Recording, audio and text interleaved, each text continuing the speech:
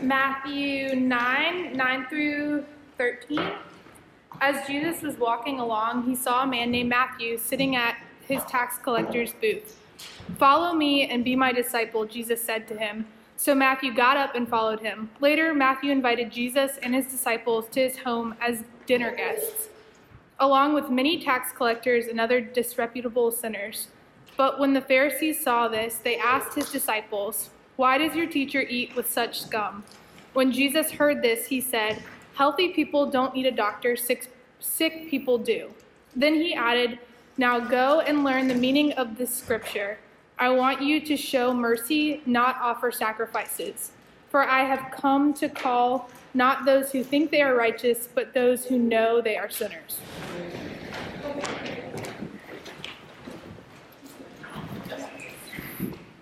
Thanks, Lizzie. And Brian and Katie for the worship. That was great. I'll just hold this right there. I want to begin by just talking about two types of people.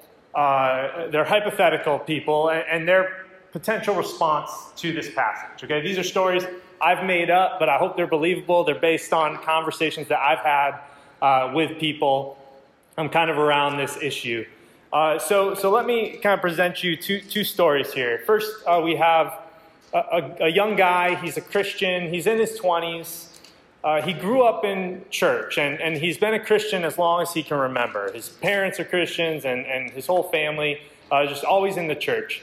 He goes to one of the faster-growing churches in town, and it's exciting and welcoming. They play, upbeat, contemporary worship music. They talk a lot about love and grace. It's a great church, and they're not like that judgmental, legalistic church across town. So he reads this passage during his daily devotional time, and he's getting pumped up. Like he's in his room fist pumping and clapping, giving Jesus imaginary high fives, saying, "You go, Jesus. You tell those legalistic jerks what's up."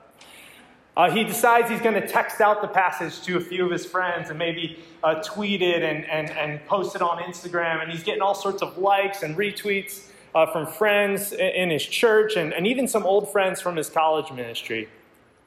The next evening, he goes to his small group and he shares this passage with the community. And they begin to talk about just how grateful they are that they go to a welcoming and loving church. And they're not like those legalistic, stuffy Christians that go to that other church across town. Those Pharisees, why can't they just be more like Jesus? So this guy goes home and he's feeling great. He's memorized this passage. He's already imagining the cool tattoo he's going to get about it. And Friday rolls around. He goes out with a bunch of his friends, friends from his church. And they're just having a great time, and they're all he's thinking to himself, man, it's so great that I have such a great community of people who love Jesus that I can spend time with. And throughout the night, he's still sharing about this passage, some insights that God's given him throughout the week with his friends, and some clever pieces of wisdom that he has. Well, he goes home that night, and he's lying in bed, and he's still reciting this passage in his head. He's memorized it. He's thinking about the great insights he's been able to share with his friends over the week. And he begins imagining the conversation between Jesus and the Pharisees. He begins thinking about this party at Matthew's house that Jesus attends and the people that were there. And then he thinks about the other stories of Jesus hanging out with sinners and outcasts from the society. And all of a sudden it hits him like a ton of bricks. He feels his heart just sink in his chest. He feels like he's got this ball of lead lodged in his throat. And he hears almost as an audible voice, "Your life is nothing like that."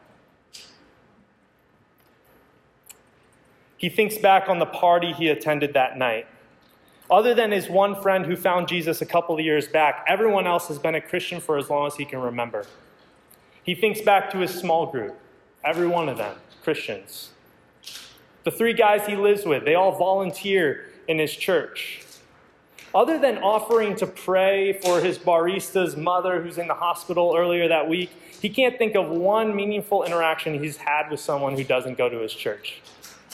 He thinks about his relationships. He realizes he doesn't have one close friend that doesn't look, act, and sound like a Christian.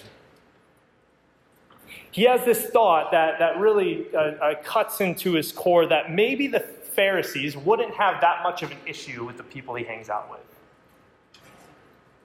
He thinks harder about the community of people around Jesus: tax collectors, thieves, drunks, prostitutes, gamblers, and beggars. And he realizes that he would be extremely uncomfortable at that dinner party.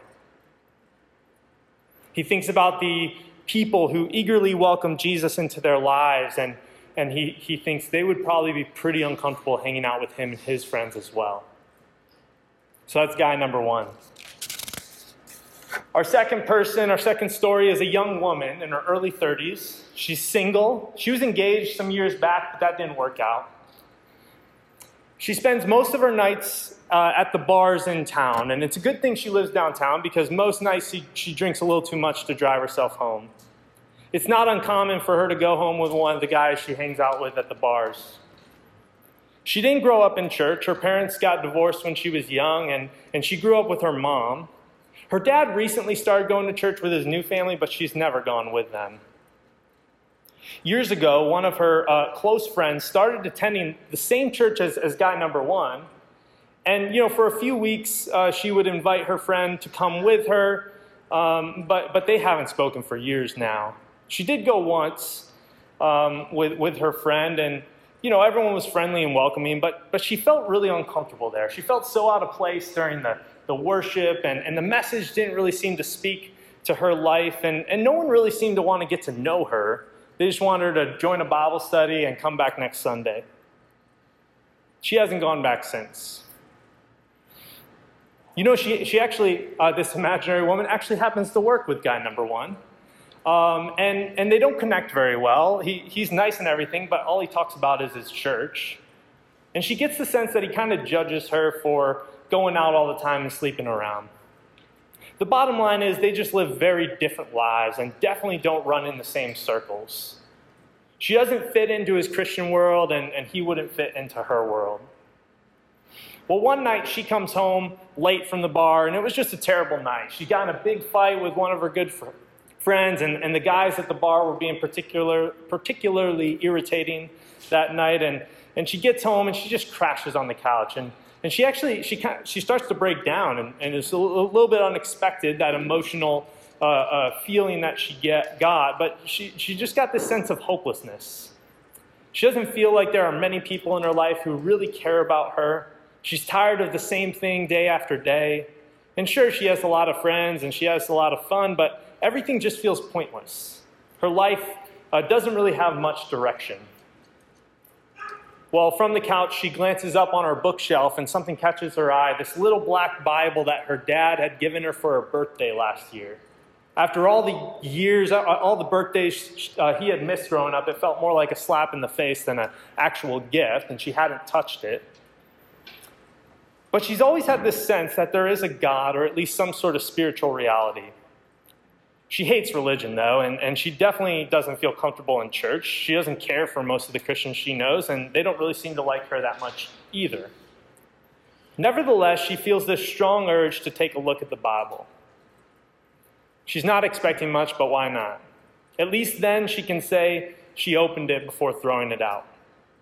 So she pulls the Bible off her shelf and has no idea where to start. She's never opened a Bible before, but she heard once that the New Testament is easier to read than the Old, so she starts there. She begins reading from the book of Matthew. Most of it is confusing and weird to her, but some of it catches her eye. First of all, Jesus doesn't seem to get along with the religious people. He talks a lot about love. He heals people, which is cool. And about 30 minutes into reading, she comes to Matthew 9. She comes to this story of Jesus inviting Matthew to follow him. She reads about Jesus going to this dinner party with a bunch of sinners. And it makes the religious people mad, and she likes that. It seems to her that this Jesus, if he were around today, would be hanging out with her and her friends at the bar, not in the churches in town. She reads that Jesus tells the religious people to show mercy, something that she has never really felt in her life, certainly not from the Christian people. Her dad was so disappointed when she broke off the engagement. She thinks to herself, why don't Christians act more like Jesus? Why do they have to have their own little clubs and hang out only with themselves? You know, if Jesus was hanging out with people like me, why is it that every time I have a friend that starts going to church, they stop hanging out with me? Why does my coworker give me that demeaning look of pity every time I talk about my weekend? Why can't Christians be more like Jesus? So story number 2, I can't tell you how many conversations I've had with people outside of the church who see this disconnect between Jesus and the church. From their perspective, it is massive, this gap between Jesus and Christians. And we can make excuses. We can say, well, we're not like that. You know, we hang out with people. We can point out ways that we engage with our community outside of the church. But the reality is, if we are not intentionally and persistently shaping our lives and our communities to look and act like Jesus, that disconnect will always be apparent. If we are not intentionally and persistently shaping our lives and communities to look and act like Jesus, that disconnect will always be there. It is deeply ingrained in the church today. And this passage, it shines a light on that disconnect. This passage, if we take it seriously, shows us that the way Jesus approaches community, how he gathers people and who he gathers, is vastly different from how we gather in our churches today. So let me illustrate this disconnect for you. And some of you have seen this recently, so bear with me. But there's this guy named Paul Hebert, and he's a man of many gifts. He passed away in 2007, and he was a mathematician and an anthropologist and a sociologist and a theologian and a missionary. He spent a lot of his life in India, serving the people that lived there. And he also spent a few years as a professor at the seminary I attended, not while I was there. But he's a really important guy in the world of mission. And he illustrated this disconnect between how the church gathers and how Jesus gathered communities, using this concept that he got from his years studying statistics. And it's called bounded set and center set. So I'm just going to share that real quick. So there's this idea of bounded set. And he says the church often looks more like a bounded set community, where you have a box, and those who are in the box are in, and those who are outside the box are out. And the boundaries of the box are defined by primarily behaviors and beliefs. All right, so if you have the right behaviors and beliefs, you're in. And if you don't hold the right behaviors and beliefs, you're out. Okay, it's a very clear line as to how you gather and are part of community. So this is called bounded set. And he says the church often looks like that. Okay, you got to hold the right doctrinal beliefs. You want to act the right way when you enter into a church. Typically that's, and even for the welcoming churches, there is a clear line as who's in and who's out. He says that Jesus would gather communities that look more like centered set. Centered set, it's a statistics concept, but it's how you collect data points. He said people were gathered around Jesus in terms of the center set. So Jesus being the center, right? A core of how people gather. And then you have people all over the place at various distances from the center. Okay? And what Jesus was concerned about was not people being in or out, but what direction people were moving. Okay? If people were moving towards Jesus, they were part of that community. Okay? Where people that might look like they have it all together, be close to Jesus, close to the center, at least in appearance, may be drifting away. So in our passage, we have a guy like Matthew, where in terms of Jewish culture, he was very much outside of the box that the Jewish religious leaders had set. The behaviors and the beliefs that you were supposed to hold to be a good Jewish person, he was on the outside. He was far away. Okay, but when Jesus came into his life, he moved towards Jesus. He welcomed Jesus into his life and into his community. Now you have the Pharisees that look like they might be in, based on how they act and what they believe. They hold all the right beliefs. They do all the right things. But they're drifting away from the center. All right, does that make sense, at least in theory? All right. So this right here is why, if you've ever wondered why the church today is always criticized for who we exclude, when Jesus was always criticized for who he included.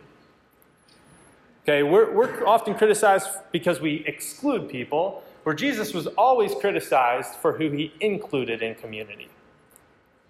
The church today, we invite people to come into our box, into the Christian world and Christian culture. In contrast, Jesus went to people and entered into their lives. In a bounded set community, we remove people from their context, their friend groups, the places they hang out. And in contrast, Jesus met people in their context and left them in their context. He would have an encounter with people that would change their lives, and then he'd say, stay in your town, stay with your family, stay with your friends, and talk about what has happened to you. It's interesting, there's a statistic that's been shown in a number of different studies that after a person becomes a Christian and starts attending church, within 2 to 5 years, they lose all their friends outside of that church. Okay, so after 2 to 5 years, people just are completely removed from their old context and are now in this Christian box. In the bounded set communities, people feel like they need to get it together before they come in, get it together before they come to church, put on their best self. Well, Jesus embraces people long before they ever get it together, regardless of if they ever do. You know, you think about Judas, one of his disciples. Jesus knew he was going to betray him to be murdered, and Jesus still embraced him, still loved him, still included him in the community, up until that moment that he left. In bounded set, the goal is this moment of conversion when someone enters into the box. In centered set, the goal is a lifelong journey of growing in our understanding of Jesus together. In bounded set, the goal is, or people in the box are the experts. Okay, they hold all the truth and the wisdom that the people outside the box need. In centered set, each person has the God-given ability and the wisdom to seek truth and go on a journey that God has them on. And they get to do that in a community of people who are all doing the same. Lastly, in bounded set, we see people on the outside first as sinners or flawed people who need to be fixed up. In centered set, everyone is seen as someone who is made in the image of God and therefore is precious, valuable, and loved by God. So let's dive into our passage and get a little context for this. I'm going to leave this up as reference. So Jesus gives this invitation in verse 9. He's walking along and he sees Matthew sitting at a tax collector's booth, and he says, "Follow me." So Matthew gets up and follows him. So what is Matthew? He's a tax collector, right? And if you don't know what that is, well, first of all, tax collector, in or out of the box. Okay, he's very far out of the box, and this is why. So at the time, the Jewish people, they were under the authority of the Roman Empire. And what the Romans would do, and why they were able to really grow such a massive empire, is instead of putting their own people in every space, they would have some military presence, but they would take local people, native people, and make them kings, puppet kings like Herod, when Jesus was born, puppet kings of the Roman Empire, but he was a Jewish person. Similarly, they would hire Jewish people to collect taxes from the Jews to send to the Roman Empire. So a tax collector, Matthew, was a Jewish person who was a puppet of the Roman Empire. He was this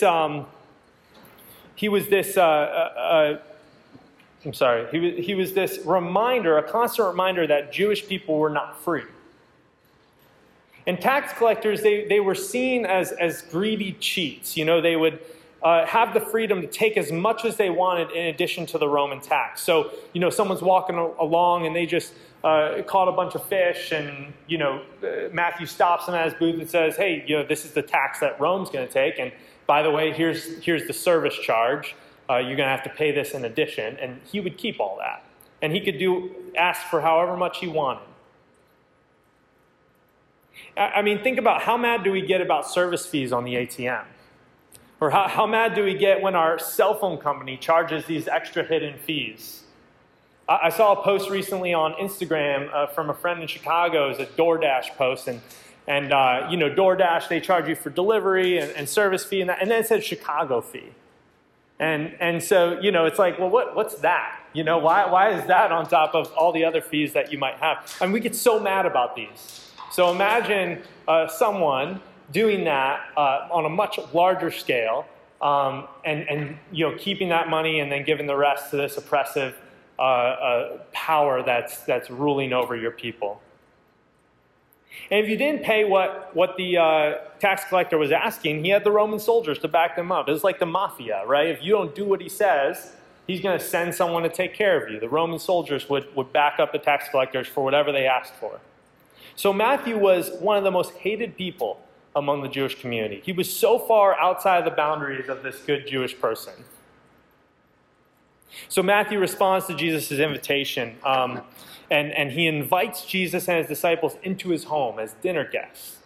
And he invites over all his friends, all these other tax collectors, and it says other disreputable sinners. So not only does he respond to Jesus, he then invites Jesus into his life and into his community. And Jesus accepts. I mean, think about this. How often does that happen to us? How often do people outside of the church, people that would feel very uncomfortable in church, how often do they eagerly invite us into their lives? How often do we actually enter into people's lives? Jesus, in accepting Matthew's offer, what he's doing is he's identifying himself with Matthew. And not only Matthew, but he identifies himself with all his friends as well. Or in the words of the Pharisees, Jesus identifies with scum, with trash, with human garbage. This is a big deal for the Jewish people. Who you eat with, who you spend your time with matters. It's part of your identity. And I know it's easy to brush this off and say, well, we're not like the Pharisees. We don't think about people like that. And that may be true, but ask yourself this. When is the last time you shared a meal with someone who wasn't a Christian? When's the last time you identified yourself with someone who religious folks would be embarrassed to be seen with? Imagine your neighbor is selling drugs out of his house down the street. Do you avoid that neighbor? Would you go have dinner at that neighbor's house? Would you even be invited? Because based on the many stories of Jesus' interactions with people, he would be welcomed into that sinner's home, or that neighbor's home, and he would most certainly go share a meal with them. Jesus would identify himself with that neighbor that we're uncomfortable being around. And so we really have to wrestle with this if we say we follow Jesus. We must realize that if Jesus showed up today, if he moved into your neighborhood, if his ministry took place in your context today, he would spend time in places that most Christians would be ashamed to be seen in. He would gather communities around himself that look radically different from our churches. He would run in completely different circles than Christians do. People who wouldn't dare step foot in a church, people who have never felt loved and accepted by Christians, would feel fully accepted and loved by Jesus the moment he stepped into their lives. This is something that should torment us if we truly follow Jesus. That many Christian lives look nothing like Jesus' life. That many Christian churches look nothing like Jesus' communities. So the Pharisees, they question Jesus in verse 11. They ask the disciples, why does your teacher eat with scum? You see, the Pharisees have a very clear idea of what it means to be in and what it means to be out. Respectable Jewish people believed the right things and behaved in the right way, and they only associated with people who believed and behaved in the same way. So being in or being righteous was entirely defined by your beliefs and your behaviors, as well as who you associated with. That was how you were identified. That was how you were identified. So you can imagine their shock when this supposed Messiah, who is also claiming to be the Son of God, is spending more time with people who are out rather than people who are in. You can sense their disgust when Jesus is associating with those who hold all the wrong beliefs, or at least very compromised beliefs, and do all the wrong things. Why would Jesus taint himself with these sorts of people? Why would he approve of their way of life? This is what the Pharisees are thinking. So if we really come to grips with this passage, I think we have to admit that Christians today often look more like Pharisees than Jesus. And I'm not talking about the legalistic, fire and brimstone Christians, but the average contemporary Christian. We view Christian community in the same way that the Pharisees viewed their community. We gather in the same way as the Pharisees. We just cloak it in nicer words. We are politically correct Pharisees. We say things like hate the sin and love the sinner, like you can truly love someone by first pointing out the things you hate about them. We say, I love my neighbor, I don't approve of their lifestyle. So we keep our distance. We don't give them or anyone else the impression that we might approve of the things they do. We separate ourselves from the very people that Jesus would spend his time with. We treat people like projects and think that if we can convince them to change their behaviors and beliefs, then they could come into our communities. What if we saw people as valuable? What if we saw people as worthy of our time and presence, even if they don't change their behaviors and beliefs? What if we saw people as made in the image of God? People who have something built into their very nature that reflects God himself? What if we saw people as deeply loved by Jesus just the way they are? How would we live differently? How would our communities change? How would our world change? How many people who feel unloved and unworthy would have their world completely turned upside down? This is exactly what Jesus gets at in his response to the Pharisees. In verses 12 and 13, Jesus says, healthy people don't need a doctor, sick people do. Then he added, now go and learn the meaning of this scripture. I want you to show mercy, not offer sacrifices. For I have come to call not those who think they are righteous, but those who know they are sinners. He says, look, if you think you have it all together, if you think you're too good for those who don't, then I didn't come here for you.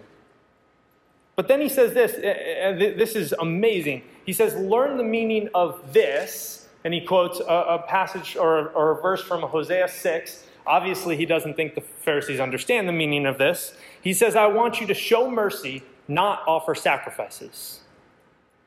So think about this for a minute. Sacrifices were incredibly important in the life of a Jewish person. They were essential. And what are sacrifices for? I mean, generally speaking, they are for the cleansing. They take away the sins of the person that offers them.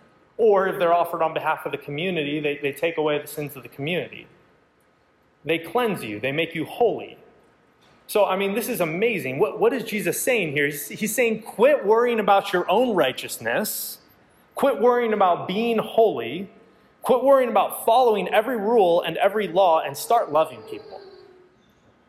Start showing mercy and grace to people. Start seeing people outside of the church as valuable, precious, and worthy of love. And not because of what they could become. Okay, we don't love people because of what they could become, but who they already are. Stop withholding yourself and Jesus from people because you don't agree with their lifestyle. When you wake up in the morning, don't think, okay, how can I do all the right things today and avoid all the wrong things? Instead, ask yourself, how can I love my neighbor today? What if we went all in on love? What if our agenda was love, not behavior or belief modification? What if we just met people wherever they were at and walked with them on a journey that God has them on? What if we showed them Jesus? And not as this distant God that they can only experience in our church services, but as a present and real God who walked this earth and met people right where they are at. As a real God who is full of love and mercy. What if we actually lived like Jesus? What if we actually gathered communities like Jesus? If we are truly following Jesus, if the church is truly a community that is centered on Jesus, there should not be a divide between the way we live and the way Jesus lived. There should not be a disconnect between church and the communities that Jesus gathers around himself. Why do our churches look like this, a bounded set community, when Jesus' communities look like this, a centered set community? Why is Jesus known for his love and mercy, and the church is known for being judgmental and exclusive? Churches, if they are communities centered on Jesus as they are called to be, should be the most loving, gracious, inclusive, authentic, messy, humble, socially engaged communities in the whole world. So how do we respond to this passage? Well, three things. There's 100 ways you could respond to this passage. Three things that I'm going to share with you. First, repent. We need to repent. We need to apologize and recognize how we have looked down upon people, how we have isolated ourselves from our neighbors, how we have excluded people from our churches and our communities. And we may even actually need to apologize verbally to our neighbors and other people who, in our lives, we have held at arm's length, who we have not engaged with because of their lifestyle or simply because they are different from us. And we need to apologize not just for ourselves and how we may have acted towards others, but for Christians in general. We need to own the fact that whether we like it or not, we are part of a larger community of people who are seen as exclusive, judgmental, and at times hateful. When someone shares with you, why they don't like the church or how they have been hurt by Christians, don't make excuses. Don't tell them, oh, that's not all Christians. Just apologize. Say, yes, that is wrong, and I am so sorry you experienced that. Mourn with them. Understand them. Don't let your pride or your desire to defend Christianity keep you from loving people. We must apologize. We must repent. So that's number one. Number two, we must listen. We need to listen to people. We need to not have an agenda for our relationships and our conversations. We cannot meet people wherever they are at, like Jesus did, if we are only focused on where we think they should go or who we think they should become. We need to listen to people. We need to learn from people. If we really believe that every person is made in the image of God, then there is something that every person can reveal to us about God, regardless of what they believe or what they do. We must be present with people, quick to listen, and very, very slow to speak. So we must listen. That's number two. And number three, the last response is we must love. We must love. If we have an agenda at all in our relationships, it has to be love. Not behavior modification, not convincing someone of certain beliefs.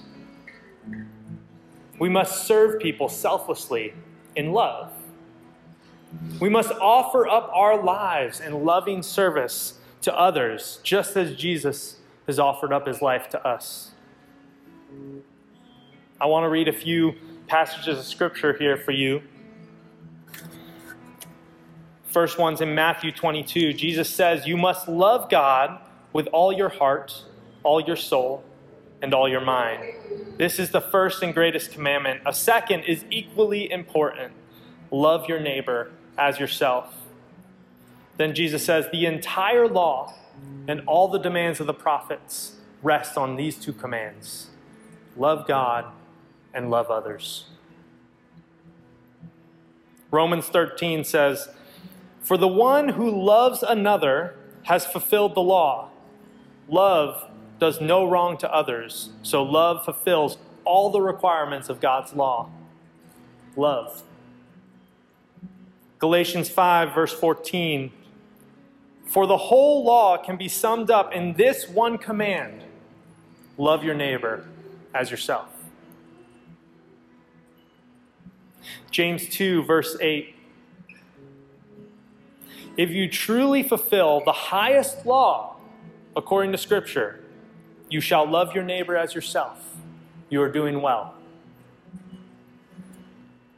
So let's repent, let's listen, and let's be known by our radical and unconditional love for all people. Let's not form communities of people that look, act, and sound just like us. Instead, let's be part of communities that look like the ones Jesus gathered around himself. Let me pray. God, as we enter into this time of worship, I pray that we just imagine the communities that you gathered around yourself, the messiness, the pain that is present in the lives of the people you gathered around yourself, the uncomfort of those communities, and I pray that we crave them. Not because it makes us comfortable, not because we may just be drawn to every person in that community, but because that's where we can experience true love, and that's where we can offer true love. May our heart break for all the people that have been hurt and excluded by the church. May we repent for the times that we have distanced ourselves from people because of their behaviors or their lifestyle or whatever their beliefs may be. Let us lead with love, God, as you led when you sent Jesus here to be with us. Help us to love, God. Amen.